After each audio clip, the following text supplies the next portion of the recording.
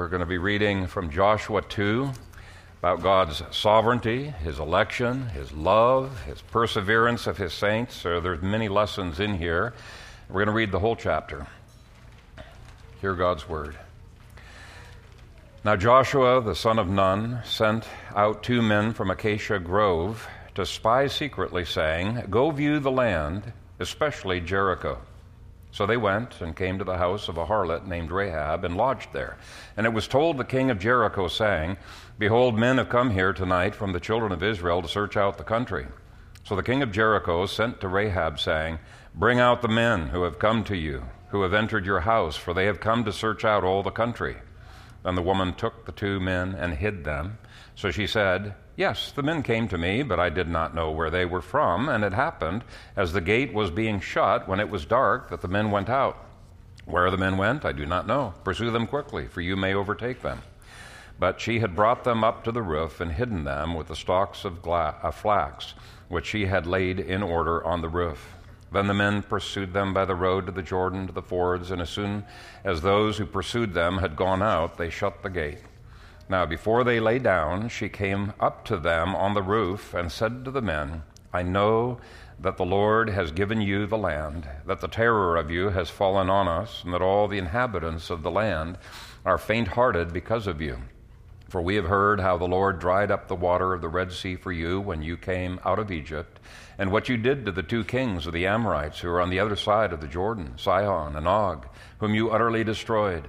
And as soon as we heard these things, our hearts melted. Neither did there remain any more courage in anyone because of you, for the Lord your God, He is God in heaven above and on earth beneath. Now therefore I beg you, swear to me by the Lord, since I have shown you kindness, that you also will show kindness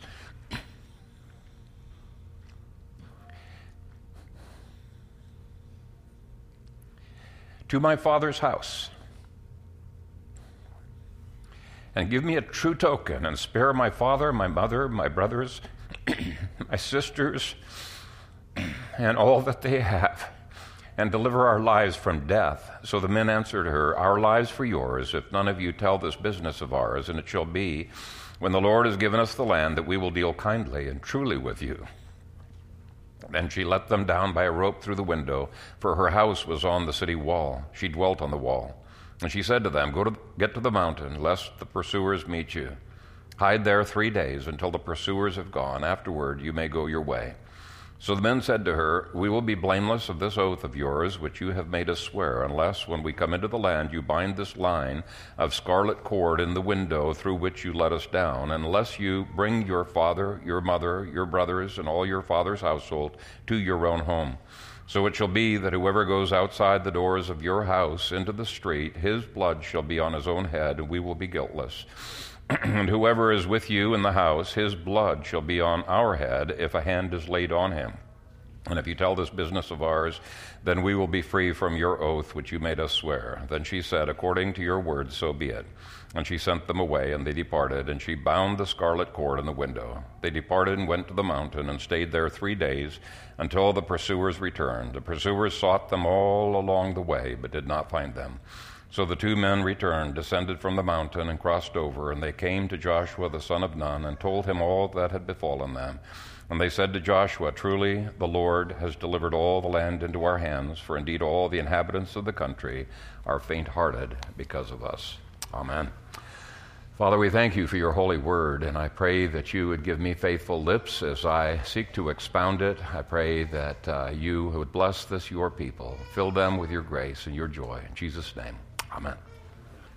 Well, I think we're going to take 2 weeks to go through this chapter, and today I want to focus on Rahab as an amazing trophy of God's grace. But here's the problem. I already preached on every verse of this when I dealt with her biography in the Women of Faith series. And so I was pondering, do I just skip over this? But what I'm going to do is I'm going to focus in kind of a high overlooking way at how Rahab is set forth in this chapter as really a model to be followed. And every time that the scripture portrays or speaks about Rahab the harlot, It elevates this woman as a typical example of God's grace.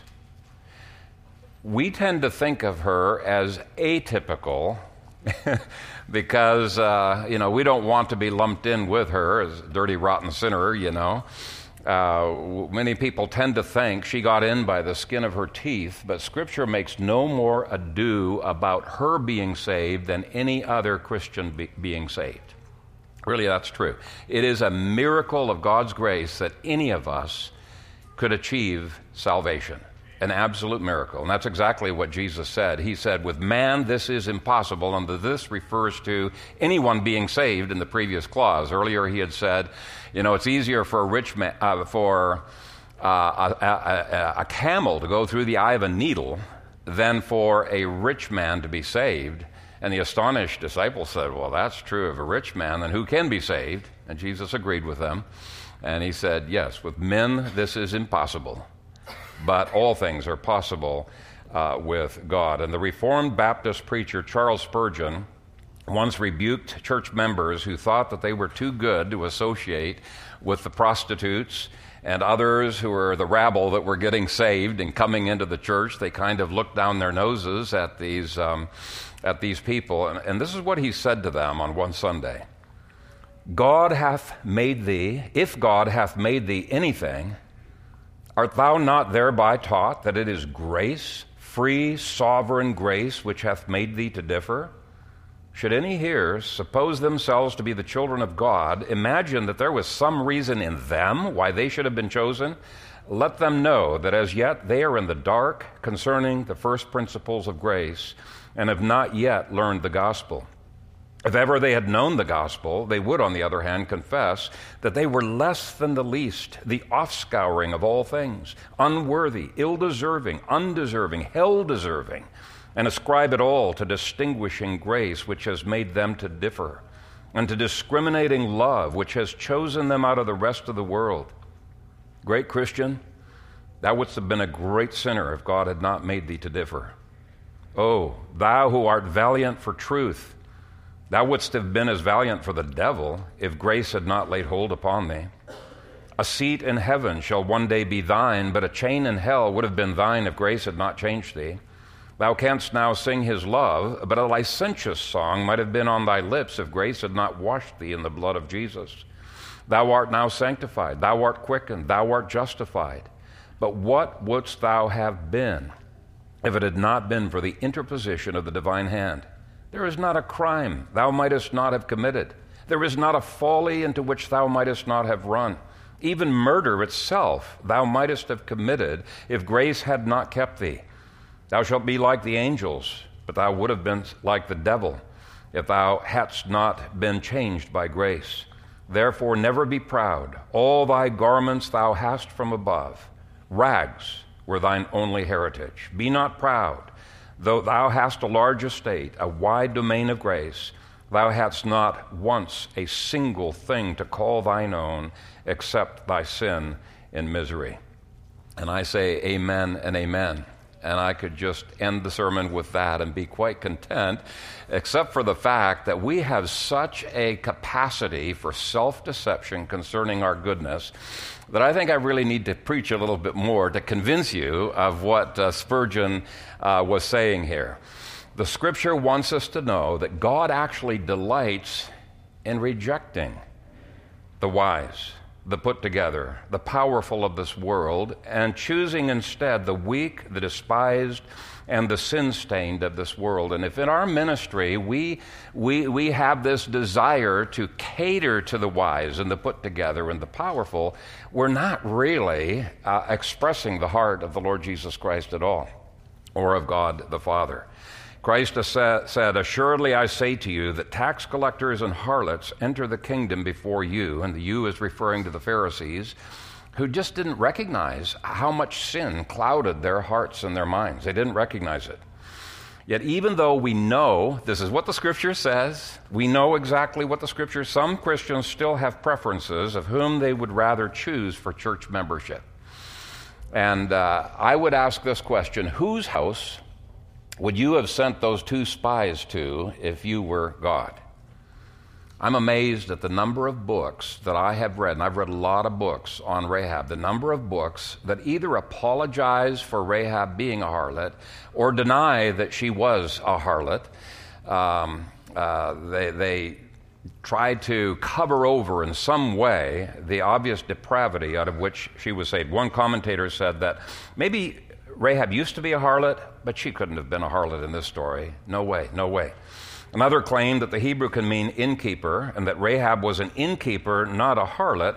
Now, even if that was the case, but it's not, the Hebrew does mean harlot. There is some ambiguity there, but the New Testament makes it crystal clear by using the word porne, which is always translated as harlot or prostitute, exactly who she was. Okay? Why? Why are there these attempts to soften the obvious meaning of the word harlot in verse 1? I believe it's because many times people do not see themselves in Rahab. They do not see themselves as being as horrible and filthy as the Scripture insists that we are apart from God's grace. You know, and I've actually talked to people about this. When they read David's opinion that, and here he is, a mature man of grace, and he says, my sins are more than the hairs of my head, they think, surely that's hyperbole. Surely he can't really mean what he says. When they hear the Apostle Paul say that he thinks he is the chief of sinners, they say, what's Paul talking about? How could Paul possibly be the chief of sinners? But he did consider himself that way. In contrast, many of us are trying to rescue some sense of self-worth and respect compared to others. If we would once see the true depth of the sin stains that still linger in our heart, we would find in this story incredible, incredible comfort. It's a beautiful, beautiful story of God's love. I see this as a story of God's trophy of grace. She's a trophy, not a second-class citizen. And each one of you are trophies of God's grace. God chose several such people to actually be in the line that led up to Christ. Rahab is the grandmother of David and the ancestor of Christ. Now, in your outlines, I called this an introduction. I decided, no, this is the main point. Forget your outline. This is one of the main points, and it leads to the next two that are in your sermon outline. The next one is that God was at work in the heart of hell. Verse 1 says, Now Joshua the son of Nun sent out 2 men from Acacia Grove to spy secretly, saying, Go view the land, especially Jericho. Now, perhaps next week we can analyze why Jericho would have been such a strategic target to hit first. As I said before, there's a lot of principles of war, both military as well as spiritual warfare in this book, and we'll probably hit on some of those, but there is an irony in this verse that is missed if you have not read the book of Numbers. I want you to notice where Joshua sends the spies from. It says here it's from Acacia Grove. This is not accidental, and I want you to turn to Numbers chapter 25 to find out why.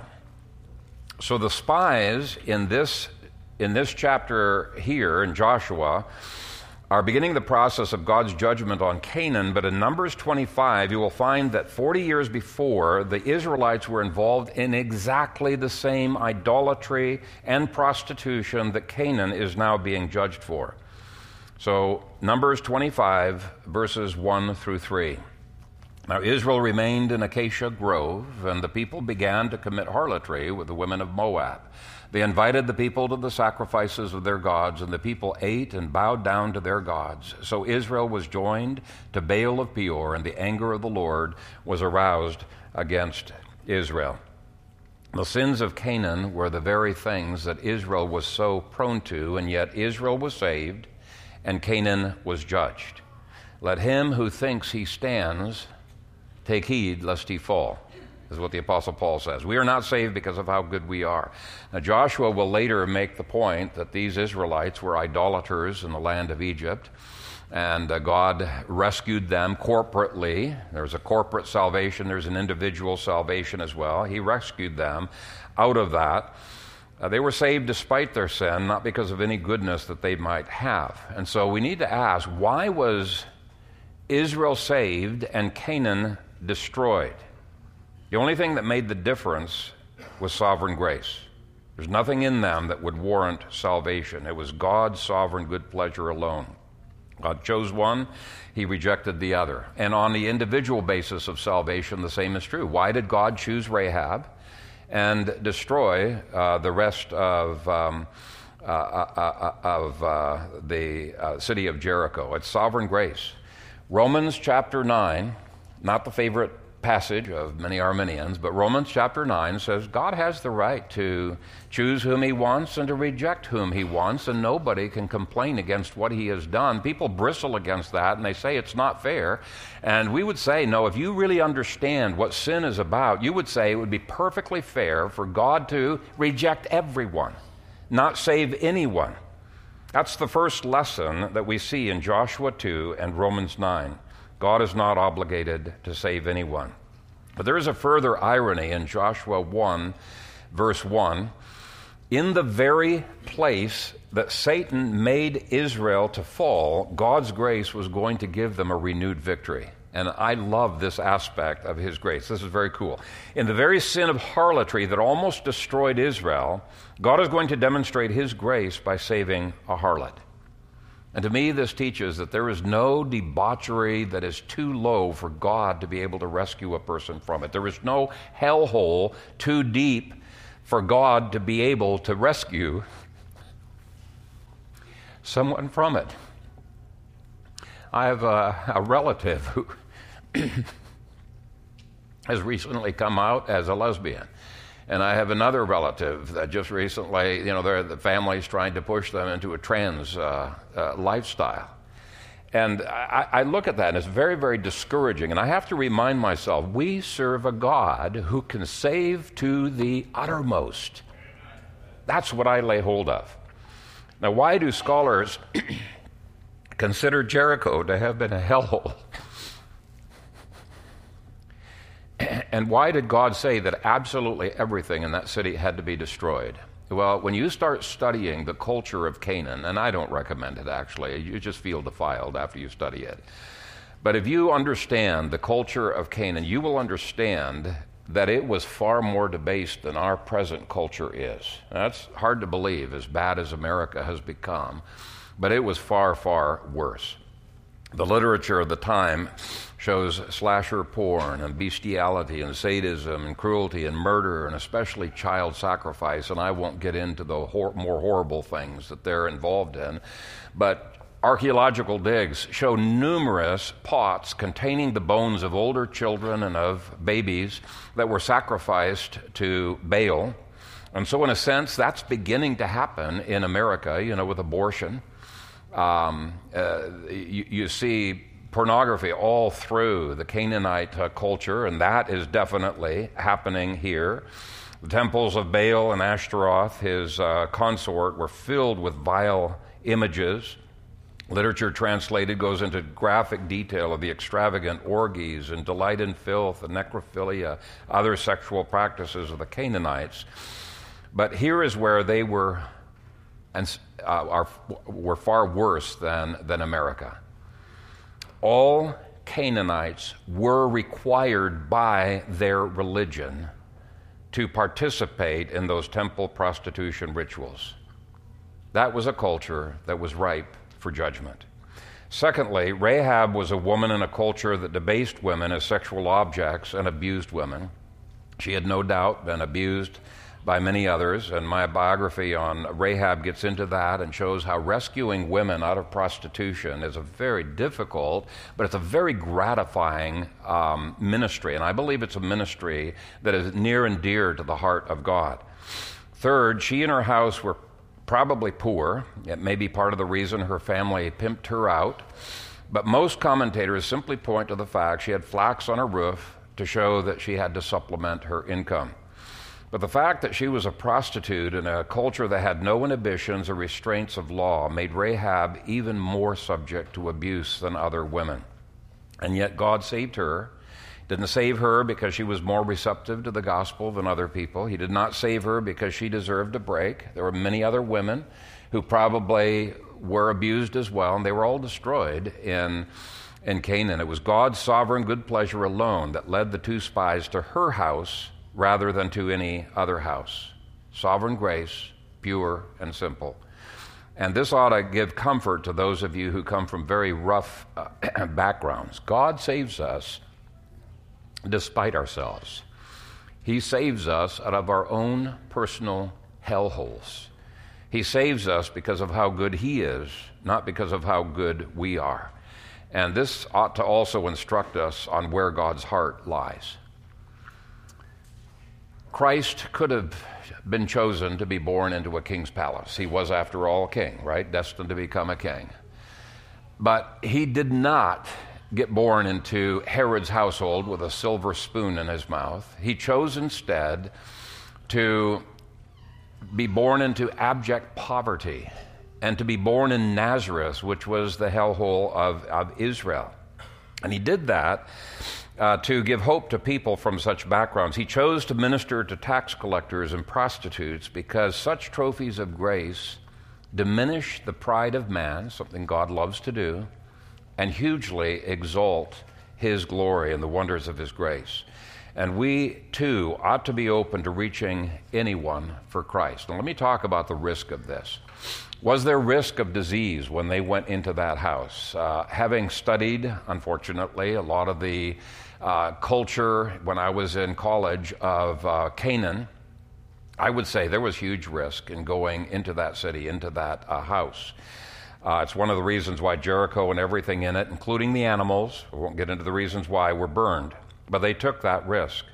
Was there risk of the two spies being misinterpreted and slandered? Yes, there was. Now, they helped to cover themselves by going together, the two of them. But even to this day, there are liberals who slander the name of these two righteous spies. I'll just give you one example. Some of these liberals have taken the last two words of verse 1 as referring to sexual intercourse. One says, though the narrative does not say they slept with her, the verb nevertheless may be understood as the first of several potential sexual innuendos in this story. Hawk is more dogmatic. He says both spies engaged in forbidden activity with the very people who are to be destroyed. That is absolutely false. Literally it says, so they came to the house of the harlot named Rahab and laid down there. But if you look at verse 8, you'll find out where they laid down. It wasn't in her bed, it was up on the roof. Now before they lay down, she came up to them on the roof, etc. So before they lay down, she witnesses to them of her saving faith, of her conversion. They witnessed to her of God's covenant love. So they took precautions, but misinterpretations can always occur. So here's my next question. What kinds of risks are you willing to take for the sake of the gospel? When you find trophies of God's grace like Rahab, it will all be worthwhile. Michael, Bill, and others are making opportunities for any one of us to be spies going into Jericho to seek to rescue the Rahabs that are in our city. Are we willing to go into lesser hellholes to rescue people by God's grace? The next 2 points will look at the kind of work that God did in her life. Next point is that God turned Rahab into a model of faith, and I find her faith to be incredibly challenging to my own faith. Let me read you the description of her in Hebrews chapter 11. It says, by faith the harlot Rahab did not perish with those who did not believe when she had received the spies with peace. Interestingly, Hebrews puts the blame on the Canaanites for not believing. It says they did not believe. So they must have known something that they disbelieved. They did not believe. Now, it's true, they were never offered escape, but it puts the blame on them for not believing something. In contrast, it says she believed before the spies came because she received them into her house with peace. So in her heart, she had already sided with them and with their God. She stands out to the writer of Hebrews as one of the foremost examples of biblical faith. So how did that happen? Did God give her a special revelation, some kind of a vision or something? How did she come to faith? And I wanted to take a look at some hints of her biblical faith in this passage. We looked at a lot more in her biography, but I just want to give a high-level view today. Verse 4 says that she hid the spies. Now, that was taking a huge risk in that country. You understand that this was treason all throughout that Middle East section back then. To ever harbor spies, you would instantly have the death penalty. So she took a risk of being executed and for sure having the hatred of her fellow Jerichoites. She sided with God, not with her earthly king. So have you evidenced faith by siding with God when God is not popular? It's a good question to ask ourselves. It's not enough to believe that God is powerful or even the most powerful. Verse 11 says, hey, the Canaanites believed that. Okay, they believed God was very powerful. Verse 11, indicates that, but they still lacked saving faith. Hebrews says they did not believe. And too many Christians are content with believing certain facts about God, but faith always takes sides. Faith is willing to go against the current. Faith is always more concerned with what God thinks of us than it is with what man thinks of us. Do you have genuine faith of this saved harlot or the false faith of self-righteous Pharisees? Another hint of her faith is seen in verses 8 through 9. Now before they lay down, she came up to them on the roof and said to the men, I know that the Lord has given you the land. As you read along, you realize, whoa, this woman knows a lot. She's been a spy of sorts herself, or the Lord's given her revelation, but she knows a lot about them.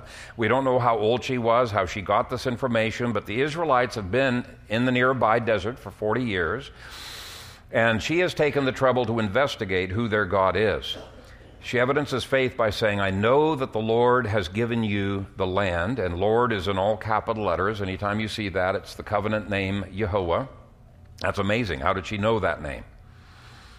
She has not only taken the trouble to investigate what information there is about this God, she is convinced of its truth. She has confidence God will win the battles simply because he said he would win the battles. Do you have this kind of faith? The other Canaanites, even though they're scared to death, still resisted, which means they still had a vain hope that they had a chance. If you think there's even the slightest chance that God's word is in error, you do not have her kind of faith. Romans 3:4 says, let God be true, but every man a liar. 1 John 5:10 says, he who does not believe God has made him a liar, because he has not believed the testimony that God has given. It's basically saying, if you don't believe certain portions of the Bible, you're calling God a liar. And how can a person who calls God a liar really have a saving faith? Because how can you trust a God who lies? Can you really have saving faith? There are many people out there who claim to be Christians, yet who say that the Bible is mistaken in many areas, mistaken on archaeological facts and on creation or on its position of women, or is mistaken on economics. Well, I'm sorry, that means that they are really not that much different than the Canaanites who believed much of what God said, but not all of it. Do you have saving faith or the counterfeit of the world? I've always believed it is incompatible with true faith to treat any portion of the Bible as in error. Just say, no, that's a part of the Bible I don't believe. That would be to call God a liar on some points. A belief in biblical inerrancy, I think, is an essential ingredient of true faith. Now, I'll get hate mail over this one, too. I think the Scripture demands it. By the way, there are very few things we require members to believe. They have to believe in the Trinity, salvation by justification. But one of the things is inerrancy. We think that's an absolutely imperative foundation for church membership. A third hint of her faith is that she sees their helplessness before such a God of judgment. It takes faith to agree that there's no point in resisting God.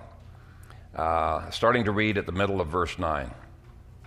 And that all the inhabitants of the land are faint-hearted because of you, for we have heard how the Lord dried up the water of the Red Sea for you when you came out of Egypt, and what you did to the two kings of the Amorites who are on the other side of the Jordan, Sihon and Og, whom you utterly destroyed.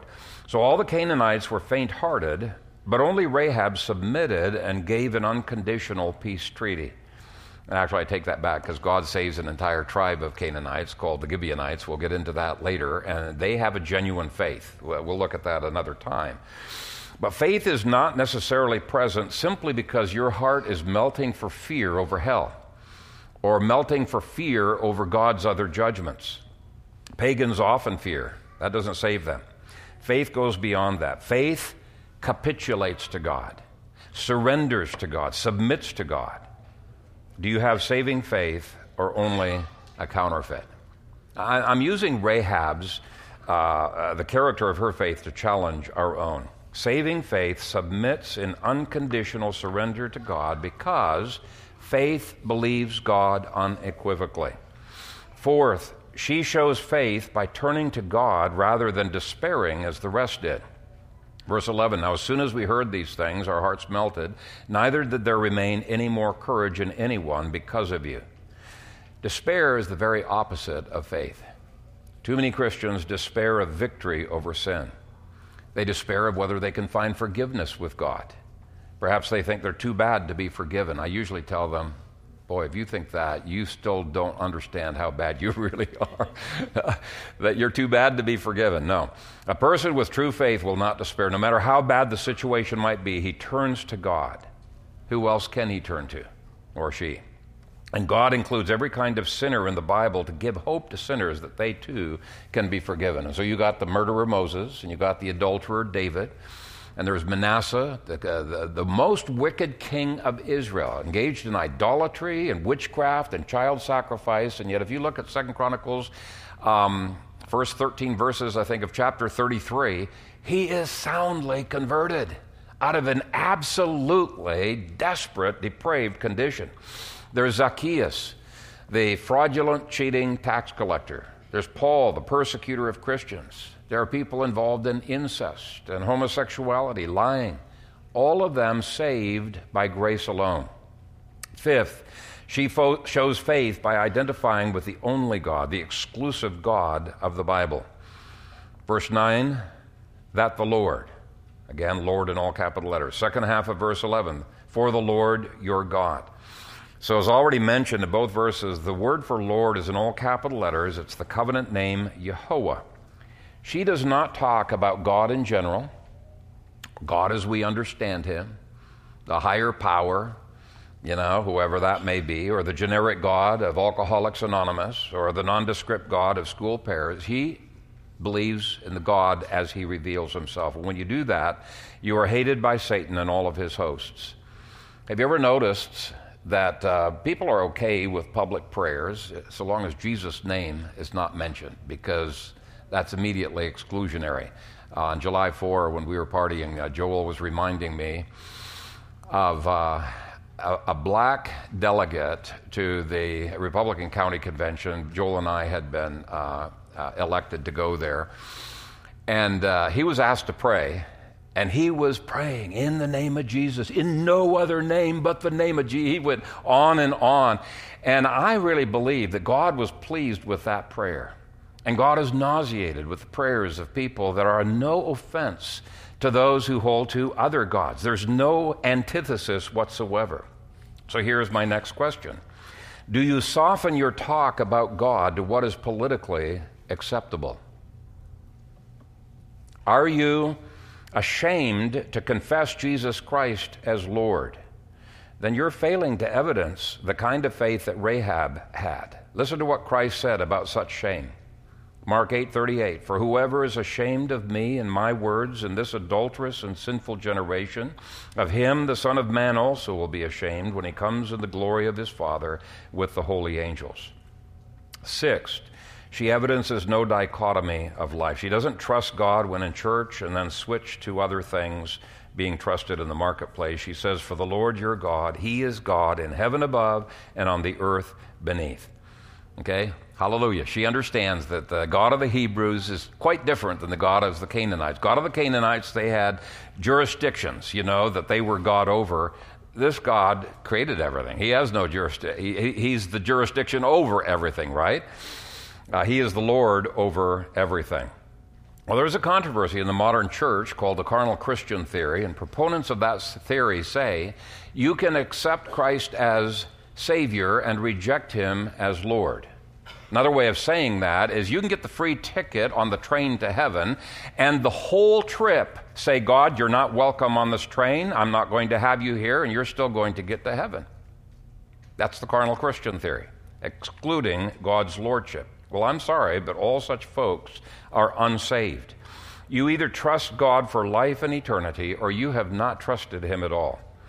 There are others, and I'm going to get in trouble even bringing this up, but there are others who hold to the radical two-kingdom theory that denies the authority of Scripture over economics, politics, business, or anything else except for personal faith in church.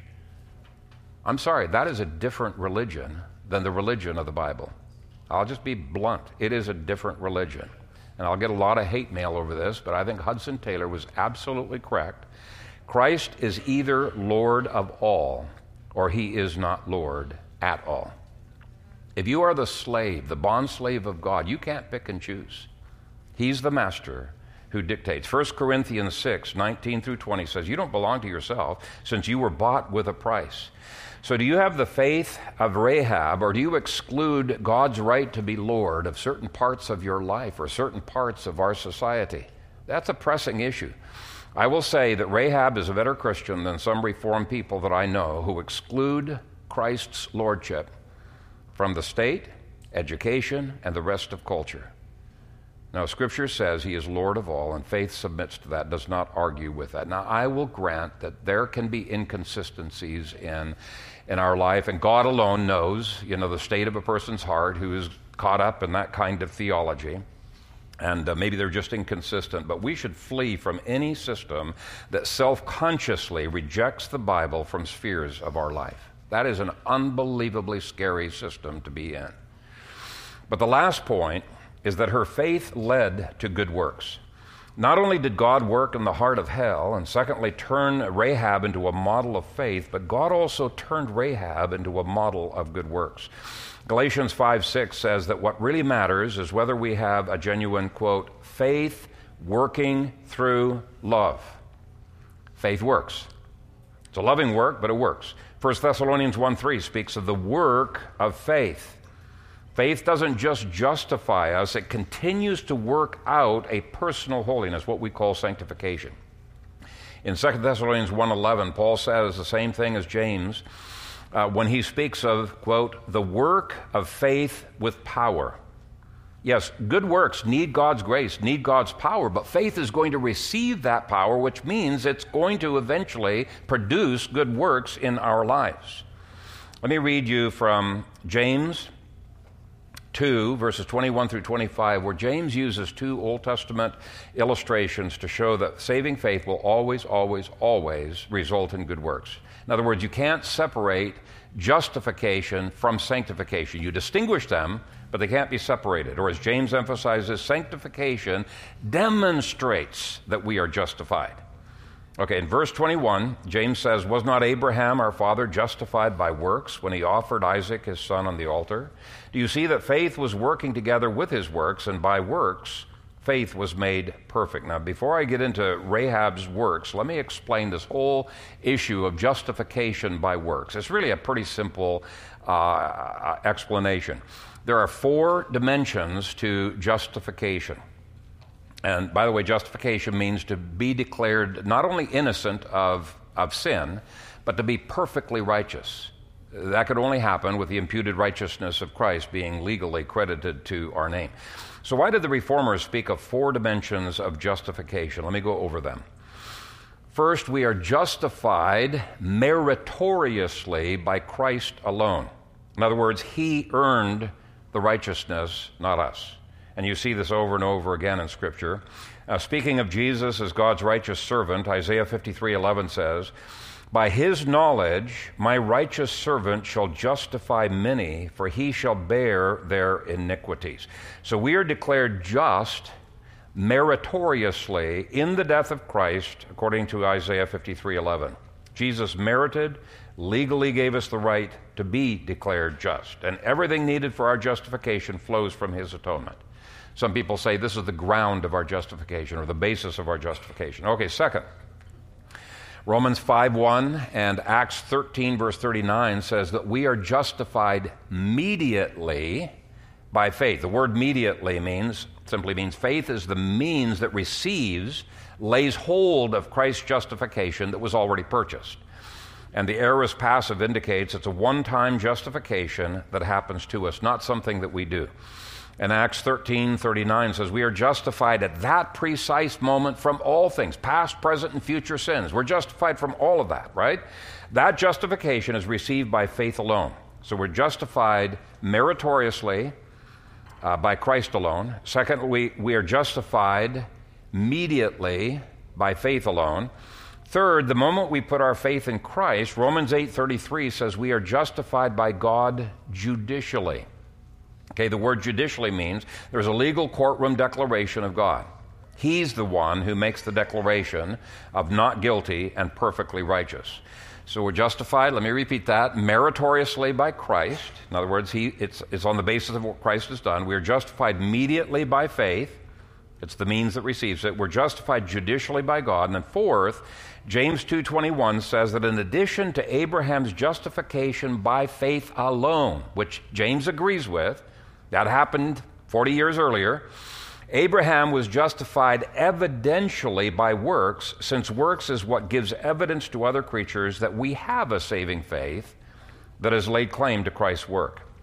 When James 2:24 says, you see that a man is justified by works and not by faith only, here's a critical grammatical point you guys need to understand, and gals. It's an adverb, not an adjective, okay? If it was an adjective, it would say he's not justified by faith alone. He does not say that. What he's saying is that there are two kinds of justification. Earlier, without any merit whatsoever, he was justified 40 years before at the age of 85.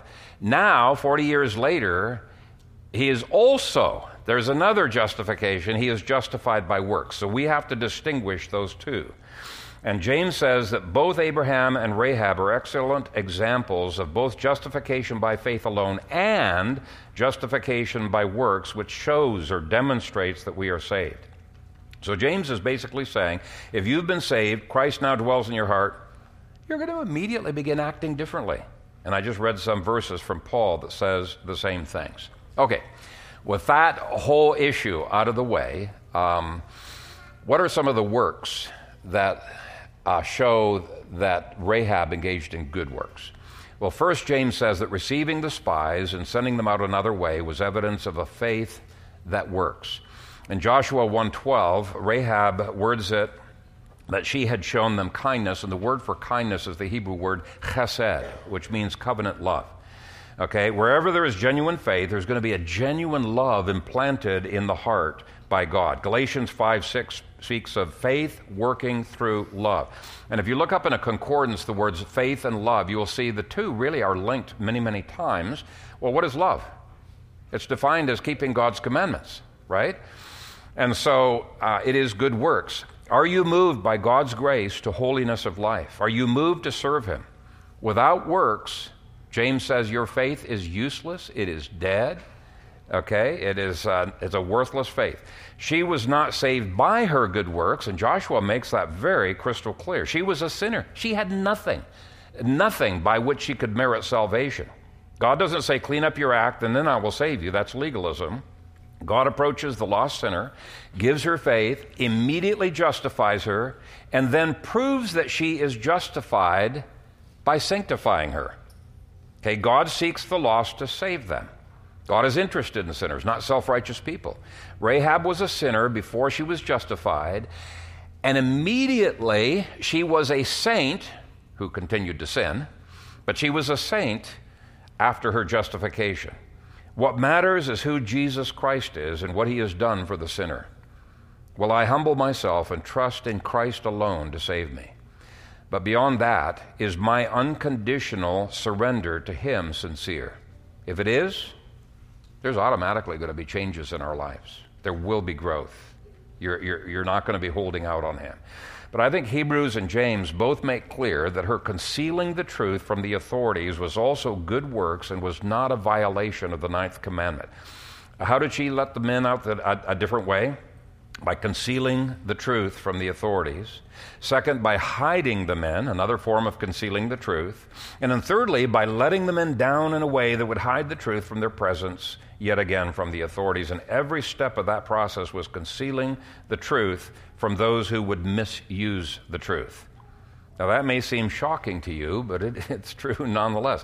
Her concealing of the truth is just as praised as was that of the midwives in Egypt who concealed the truth from Pharaoh when he told them to kill the babies as soon as they were born. Here's what Exodus says happened when they refused. So the king of Egypt called for the midwives and said to them, "Why have you done this thing and saved the male children alive?" And the midwives said to Pharaoh, "Because the Hebrew women are not like the Egyptian women, for they are lively and give birth before the midwives come to them. Therefore God dealt well with the midwives." So it's because they sided with God by hiding the truth from the enemies that God blessed them. Concealing the truth is different than lying, and I've made a mistake in this regard, and I ask forgiveness for it.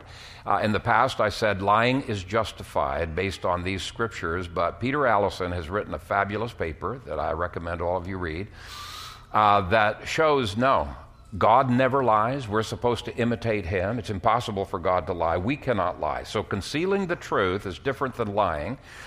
And you can get into that paper but anyway, this is puzzled. It still puzzles people. How can concealing the truth be okay? Here's the point. God's word defines when the 9th commandment is violated, just like it does the 6th commandment. It's not up to us to arbitrarily define the 10 commandments. We must look to his case law applications. Otherwise, we might think that thou shalt not kill means we can't butcher animals, or we can't engage in self-defense, we can't go to war, state shouldn't engage in capital punishment. No, it doesn't. The scripture doesn't say that.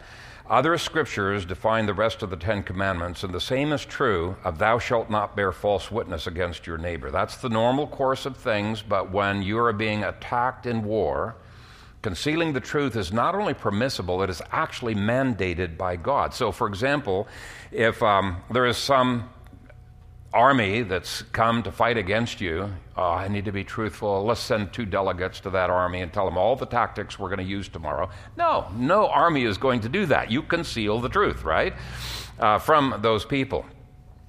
And so here's my application of all that we have just gone through. We must define good works the way the Bible does, or we elevate our mind above the Bible's. We cannot take one statement and absolutize it above all others. And this is what's happened in the pro-life movement, where people say, if you're consistently pro-life, then you have to be opposed to capital punishment, or you have to be opposed to war. I say, no, I only want to be pro-life in the way that God wants me to be pro-life, right? I stand up for the life of the unborn, but not for the life of the murderer, because God says we should do the exact opposite. So we must be ever so careful to have the genuine good works of Scripture rather than the substitute good works of fundamentalism that adds all kinds of rules and regulations, like don't drink, don't smoke, don't wear makeup, don't wear jewelry. You know, when I was growing up, we'd visit churches where they would say that drinking any wine, like most of us did at the communion table here, is a sin. And even as a kid, I was thinking, well, Jesus drank wine. He's not a sinner. I just didn't buy that. That seemed a little bit weird. Another church that I was a member of for quite some time said it's a sin for men to grow beards. I thought, well, they plucked out Jesus' beard. I mean, he wasn't a sinner. You see where I'm going on this? It's so easy to begin to add to Scripture, and when we do that, we are failing to follow Rahab as a model of genuine good works. Just as there can be fake faith, there can be fake good works. That's the point. And there are other examples of good works in this chapter, but I think I dealt with them adequately in the biography of her. But let me end with just one more. Notice her love for her lost family and her love and commitment to her new spiritual brothers and sisters. Verse 12 says, "Now therefore I beg you, swear to me by the Lord, since I have shown you kindness," that's covenant love, chesed, "that you also will show kindness to my father's house, and give me a true token, and spare my father, my mother, my brothers, my sisters, and all that they have, and deliver our lives from death." Not only was she willing to join the new spiritual family, she wanted her whole physical family to join this new spiritual family as well, despite the fact that we saw in the biography that some of them probably had sexually abused her and for sure pimped her out. Genuine faith moves us to evangelism. What kind of concern do you have for the salvation and the welfare of your lost loved ones? Our whole church should pray for each other's lost loved ones. This is something I think we need to really emphasize.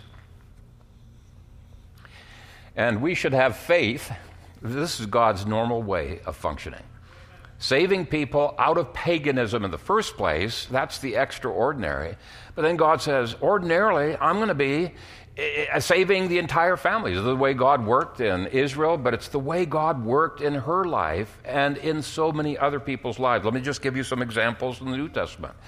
Over and over, you see a person coming to faith and then the whole household coming to faith. And so you can think of the household of Cornelius, of Gaius, of Crispus, the ruler of the synagogue, Lydia, the Philippian jailer.